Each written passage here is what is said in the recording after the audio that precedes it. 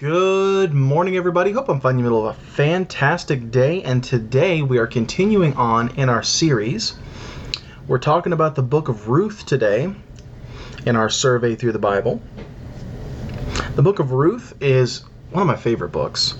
It's extremely unique to the Bible. So many times the Bible has a particular narrative and it stays with that narrative. For example, the books of the law deal a lot with God's laws for the Hebrews, but also laws that cover mankind in general. A few examples of that, which I'm sure we've already talked about, are cleaning unclean animals. Most people think that's primarily for the Jews, except you have that all the way back at the flood with Noah, way before you have Jews. And so it paints a picture of God's law, but also the capability of those who enforce God's law to show mercy. And that is truly, to me, what's really special about God's law. But that narrative continues through Genesis, Exodus, Leviticus, Numbers, and Deuteronomy. You come to the books of history, and there is a bit more uniqueness to it. For example, the book of Joshua is very unique because they come into the land for the first time. They conquer the land. They split the land up. The book of Judges is the only book in which you see a theocracy, right? That's the only time in history any nation functions this way, where God is king. And then we come to the book of Ruth. And the book of Ruth is different even than all of that, because the book of Ruth, being a book of history, goes into very specific detail about a very specific family. Now, we haven't seen this since the early chapters of the book of Genesis, where we were talking about Abraham and Isaac and Jacob and Joseph. From there, it's been about the nation. You come to the book of Ruth and it zeroes in on this specific family. The reason for that, and why it's still considered a book of history, we'll get into in a minute. But it's largely believed that the author of the book of Ruth is Samuel himself. So this would be more of a looking back on historical events than it would be, writing during the events of this. That makes the events no less true, however. So probably Samuel the prophet. Other than that, that's the best guess anyone has, really. The date of the events cover 10 to 12 years after Judges, or 931 BC. So that is sort of in between Judges and 1 Samuel. And you'll see how the timeline works out when we get to the end of the book. But that is, the timeline is after the book of Judges. There is some very specific wording that tells us about sort of what's taking place during this particular time period. Because you remember, in the book of Judges, you have the cycle, right? There's not always a judge representing or conveying God's message to his people. So at this particular time, there's nobody, per se, to represent God and his will to his people. The book of Ruth talks about a time in which every man did that which was right in his own eyes. That's the time that Ruth takes place in. The theme of the book of Ruth is redeeming grace, and it paints a beautiful picture of love and compassion. This is a beautiful story of God's grace to the individual people, as well as a romantic love story. The story centers around the idea of a kinsman redeemer. Now, a kinsman redeemer was somebody who, if a woman was widowed, he could redeem her back to the family if he was related to the man who had passed away. It had to be a very specific relationship to the one who passed away before he could redeem the widow back to the family. The qualifications of a kinsman redeemer are as such: he must have right to redeem by relationship, which I just talked about. He must have the power to redeem. Details on that chapter 3, verse 11, sort of touch on that a little bit. And then he must be willing to redeem, chapter 3 and verse 13, talk about that as well. So he's not obligated to redeem a woman back to the family if she's been widowed from the family, but he can. And that is sort of the rub here, is it's not something obligated, it's something chosen. And that just pictures Christ so much, that he had the right relationship, right? He was the God-man.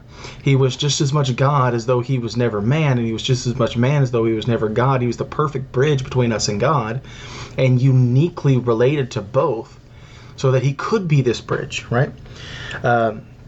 Must have the power to redeem, not only the relationship, but the power to redeem.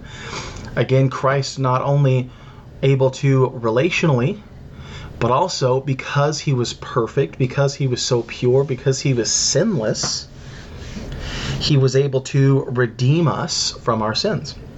Sort of our kinsman redeemer, if you will. And then the willingness, that Christ was so willing to be our Savior, to be our kinsman redeemer. The theme of this is so beautiful because it is a love story. And it shows not only their love, but God's redeeming grace is not out of a form of duty. It's not out of a form of obligation, right? I have to do this even though I don't want to. He didn't have to do this. He chose to do this. And that's what makes the love story so beautiful, is that it is a love displayed on both sides, right? She loves him and she loves him and he loves her. The outline of the book of Ruth goes as follows. It's not a very long book, so this part will be a good bit shorter than the rest. In chapter 1, we see they are in the land of Moab, and what takes place there is that this family has left Israel during a time of famine to live in the land of Moab, so that they have food and things are a little bit easier for them. They're not having to struggle so much. And in my personal opinion, the only thing wrong with that is you're not supposed to go into another land like that, right? You're supposed to stay in Israel. It's a lot like we talk about Abraham leaving the promised land to go to Egypt during that famine. A lot of people believe Abraham should have just stayed in the promised land and God would have taken care of him. And this was probably true of this family as well, because there's a lot of tragedy that follows, but not before some good times. The two sons of Naomi and her husband get married. What a happy time. They get married to two Moabite women, which is a sin. They're not supposed to do that.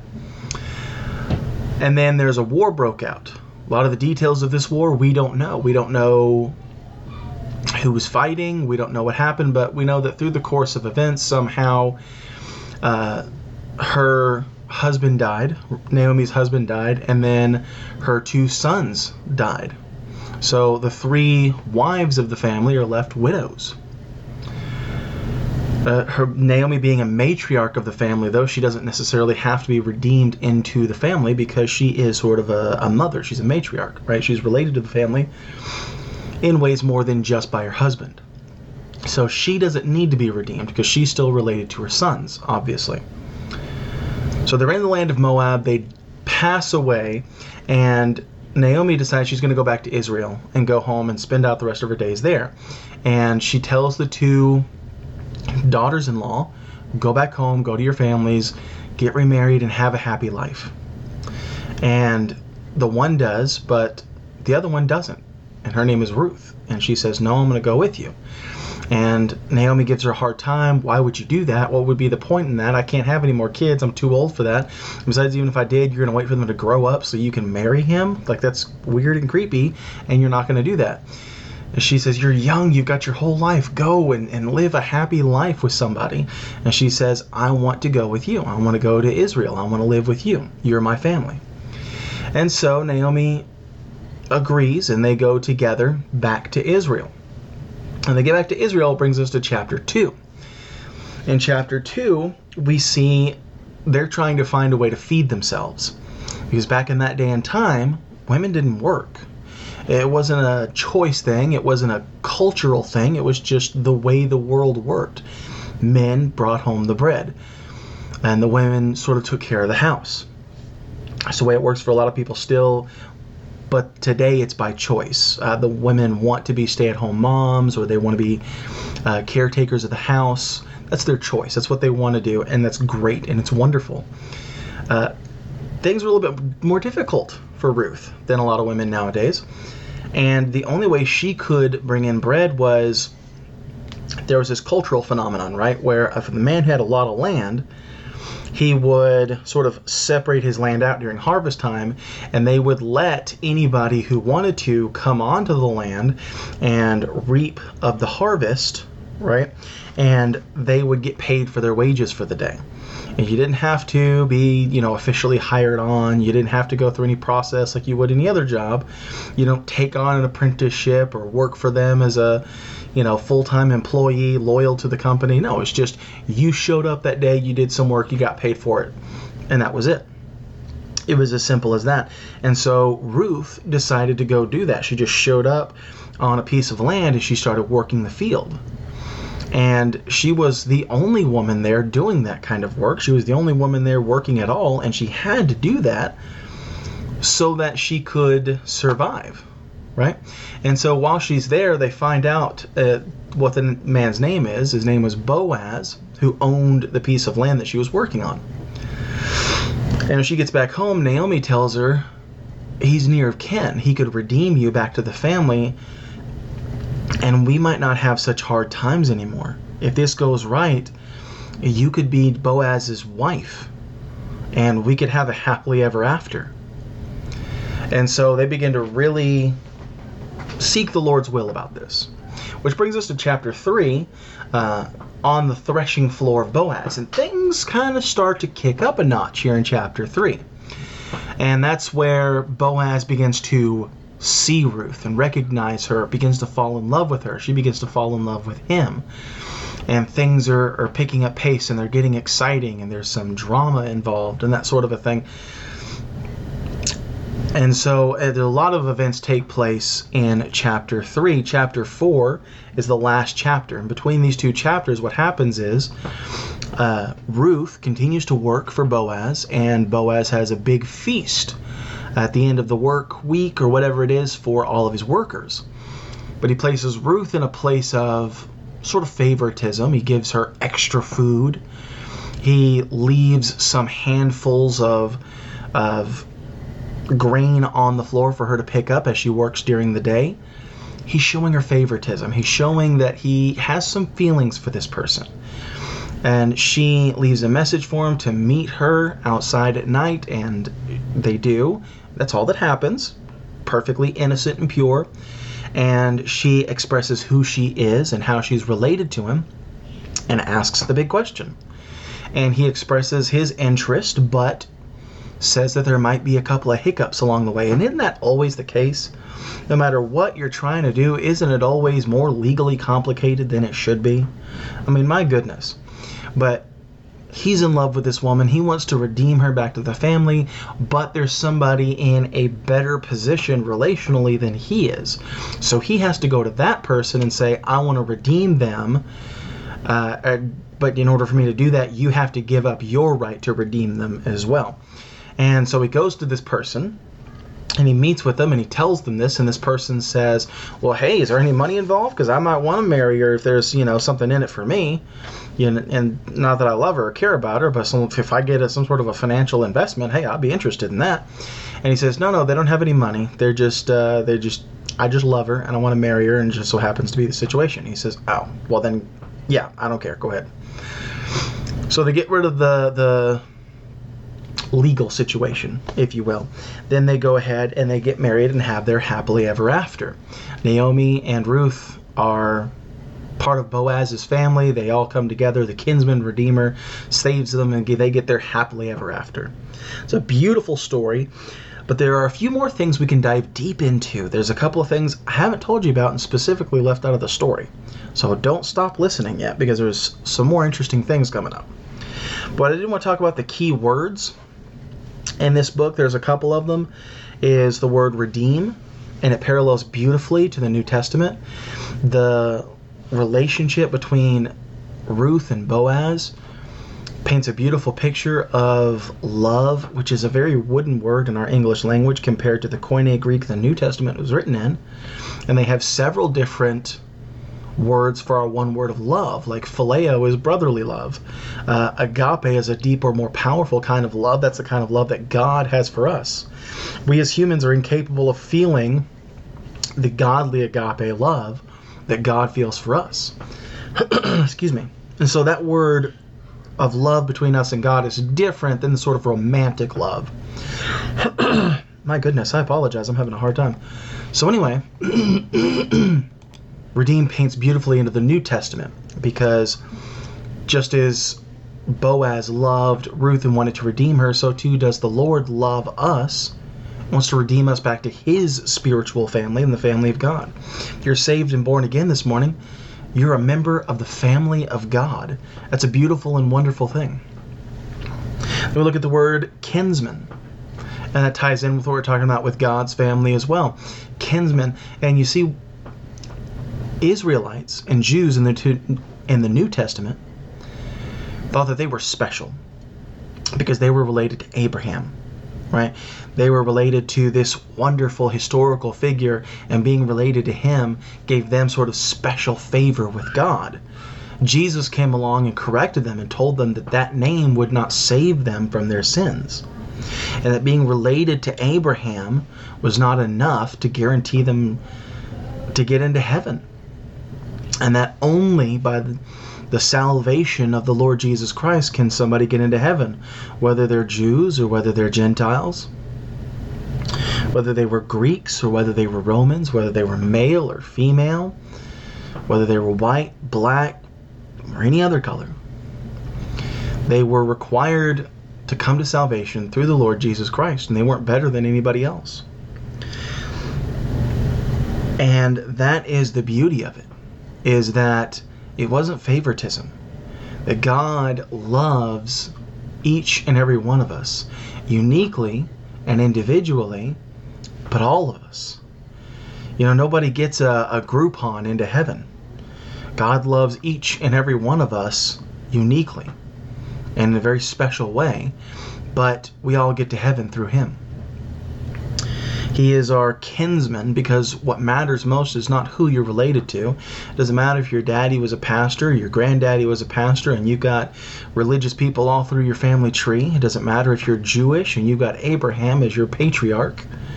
The only thing that matters is, are you a member of the family of God or not, through salvation, by grace, through faith, the shed blood of the Lord Jesus Christ. That word kinsman, it plays a beautiful, wonderful part in salvation, as well as the book of Ruth. Let me pull up for you real quick the key verse in the book of Ruth. And it is in chapter 4. And it is verse 14. And it says, "And the woman said unto Naomi, Blessed be the Lord, which hath not left thee this day without a kinsman, that his name may be famous in Israel." So what we're talking about there is Ruth and Naomi being redeemed together back to their family. They don't have to struggle anymore. God has not forgotten them. And that is a very powerful message, because earlier in this book, when Naomi first returned to Israel, everybody said, "Oh, Naomi's returned. How wonderful. Naomi, it's good to see you." And she says, "Don't call me Naomi, because the word Naomi means sweet. So don't call me Naomi, because God hasn't been sweet to me. He's been very bitter to me for no good reason. So don't call me sweet. Call me Mara, because the word Mara means bitter." She said, "For the Almighty hath dealt bitterly with me." She was angry at God because she lost her husband. She lost her children.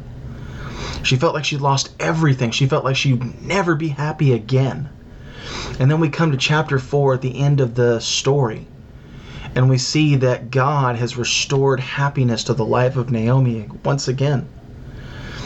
Maybe they were being punished for going there. Maybe God was serving some overall better purpose. But whatever the reason was, Naomi thought that God had forgotten about her and she would never be happy again. And she was so glad that she was proven wrong. And I'm telling you this morning, if you're in one of those situations, you feel like God's forgotten about you, you feel like you've lost everything that ever matters, hang in there. Don't do anything drastic.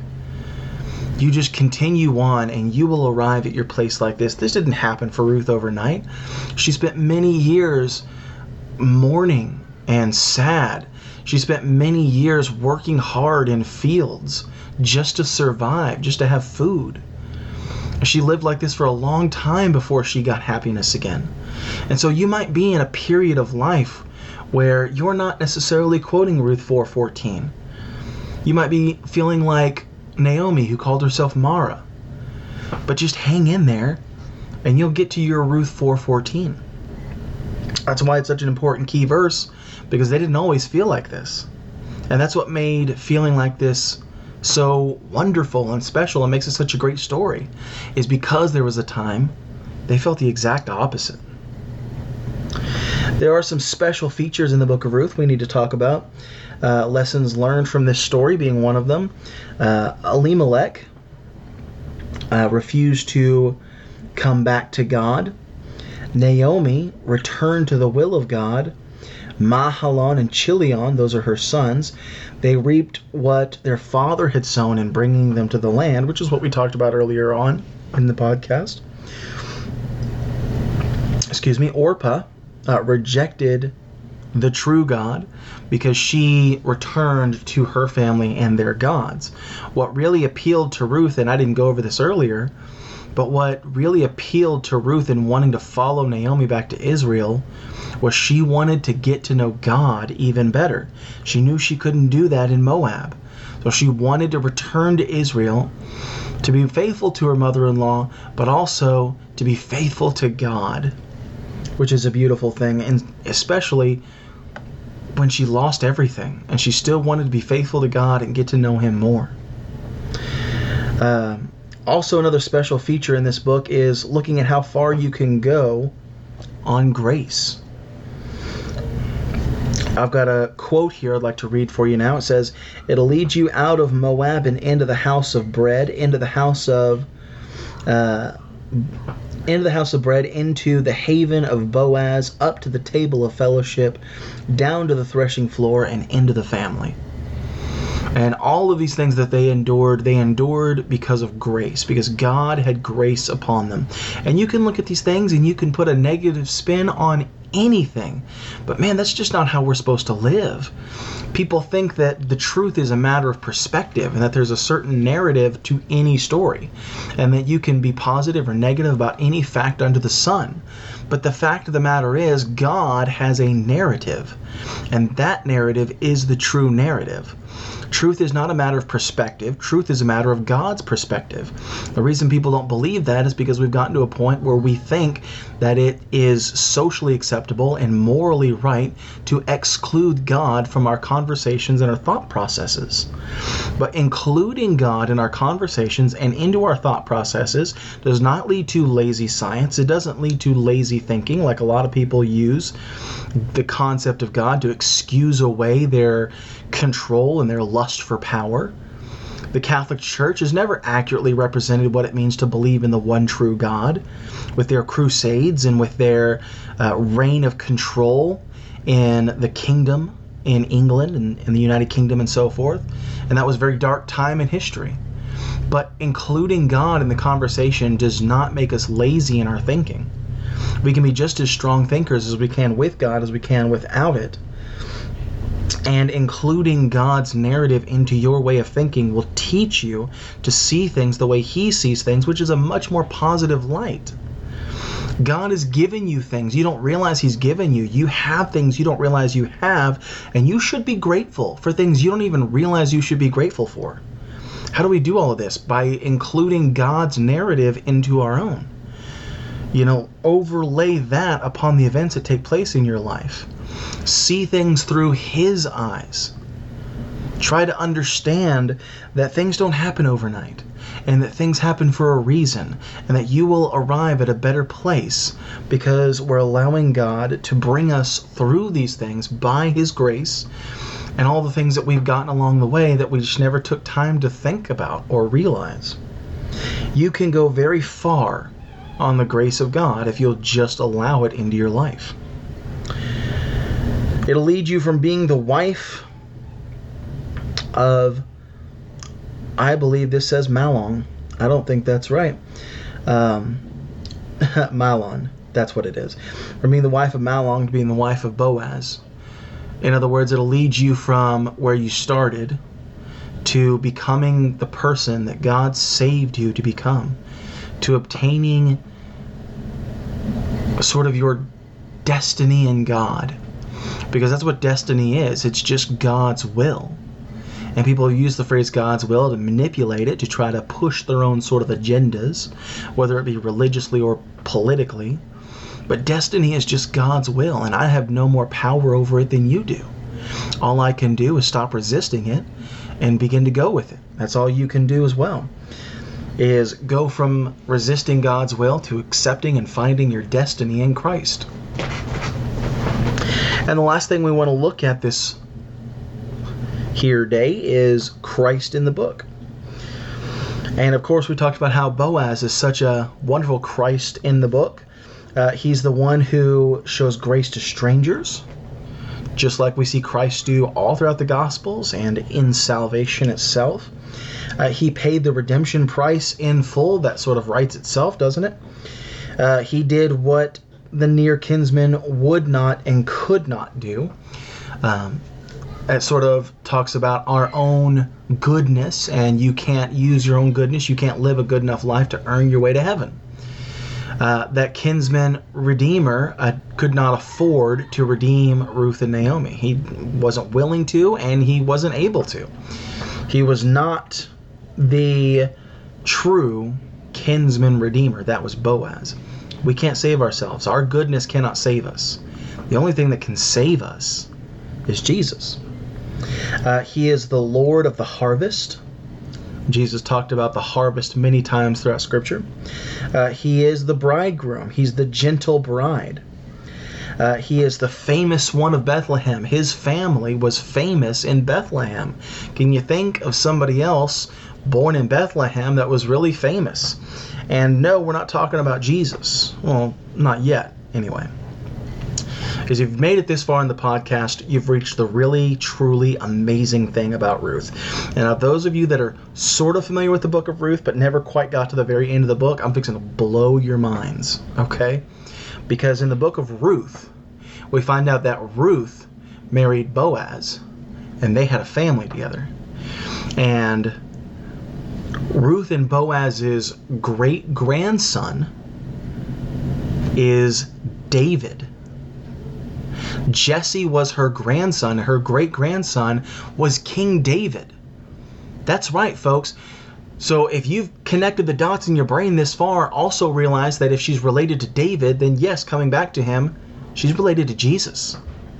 So within the bloodline of Christ, you have a Moabite woman, not born into Israel, but sort of grafted into the family tree, who was married to another man before, who died in Moab, and then was redeemed back to the family through Boaz.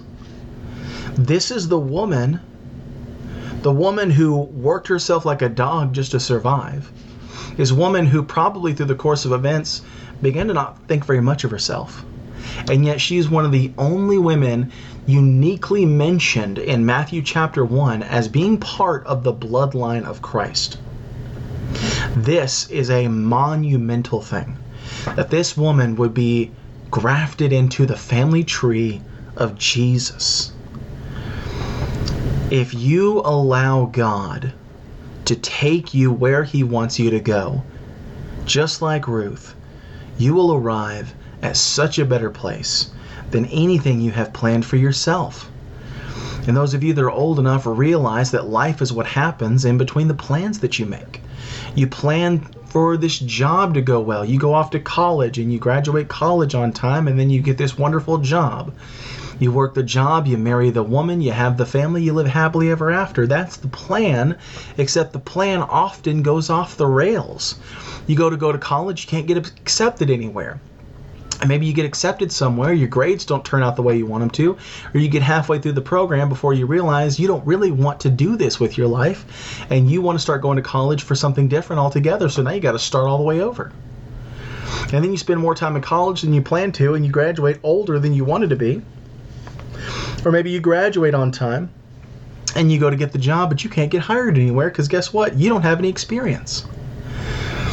And then maybe you get the job, but you spend so much time working, you don't have time for a social life, and you can't find anybody you want to have a committed relationship with, and you end up being single for a lot longer than you wanted to either. Or maybe you find the girl, and you date for a while, you ask her to marry you, and she says no. Or maybe she says yes, and then a few months into the arrangements, she decides to call it off and walks out forever. Maybe you get married and you decide to have kids, but the doctor tells you having kids for you is going to be nearly impossible. Life is what happens in between the plans that we make, and sometimes it goes off the rails. Your plan for yourself may seem great to you, and it may seem like these are things I have to have. I am not going to be happy without them. But I promise you, if you just stop fighting God's will for your life, you pursue what He wants for you, you will arrive at such a better place than what you had planned for yourself. It may be different, but different is not always bad.